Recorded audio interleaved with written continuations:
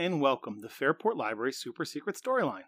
I'm Mr. Carl, and I'll be sharing with you The Night Before the 4th of July, written by Natasha Wing and illustrated by Amy Wilmer. 'Twas the night before July 4th, and all across the USA, Americans were gearing up for Independence Day. Mom tied up the bunting while I gave Dad a hand. We hung up the flag from our porch stand. That night we both slept, sprawled out in our beds, while visions of fireworks popped in our heads. The next morning we dressed up in red, white, and blue. I even wore stars, one on each shoe. We lined up on Main Street. Look, here comes the parade floats. Hooray for the marching band and the 4-H club goats. The mayor tossed candy. I shouted, "Here! Here!" And Uncle Sam, walking on stilts, brought up the rear. Friends and family came over for a backyard barbecue.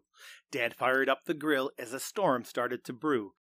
The goodies were set on the picnic table with care. "Get 'em while they're hot," hollered Dad, flipping burgers into the air. But just when we sat down, it started to pour. "Grab the food," shouted Mom, and we raced through the door. In hot dogs, in salads, in blueberry pie, in melon and corn, keep those potato chips dry. We gathered in the kitchen and spilled into the hall. "Squeeze in," said Mom, "there's room for us all." As we munched on our food, Grandma turned to Grandpop.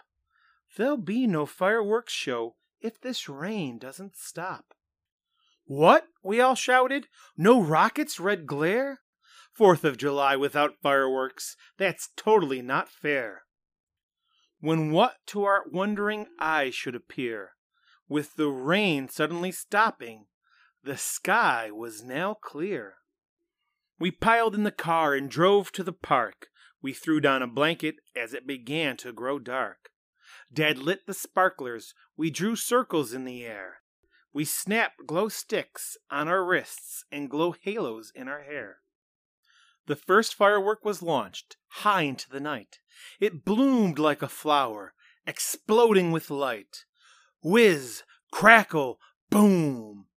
"Woohoo!" cheered the crowd, but my brother covered his ears and whimpered, "That's too loud." The band played the national anthem. Dad sang, "Oh, say, can you see?" That's when I covered my ears, because he was way out of key. And now the grand finale. Wow, the best I'd seen yet. A sky filled with color. A show I'll never forget.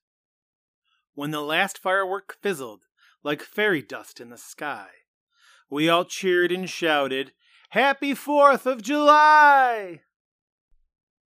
The end. Thanks for dialing in.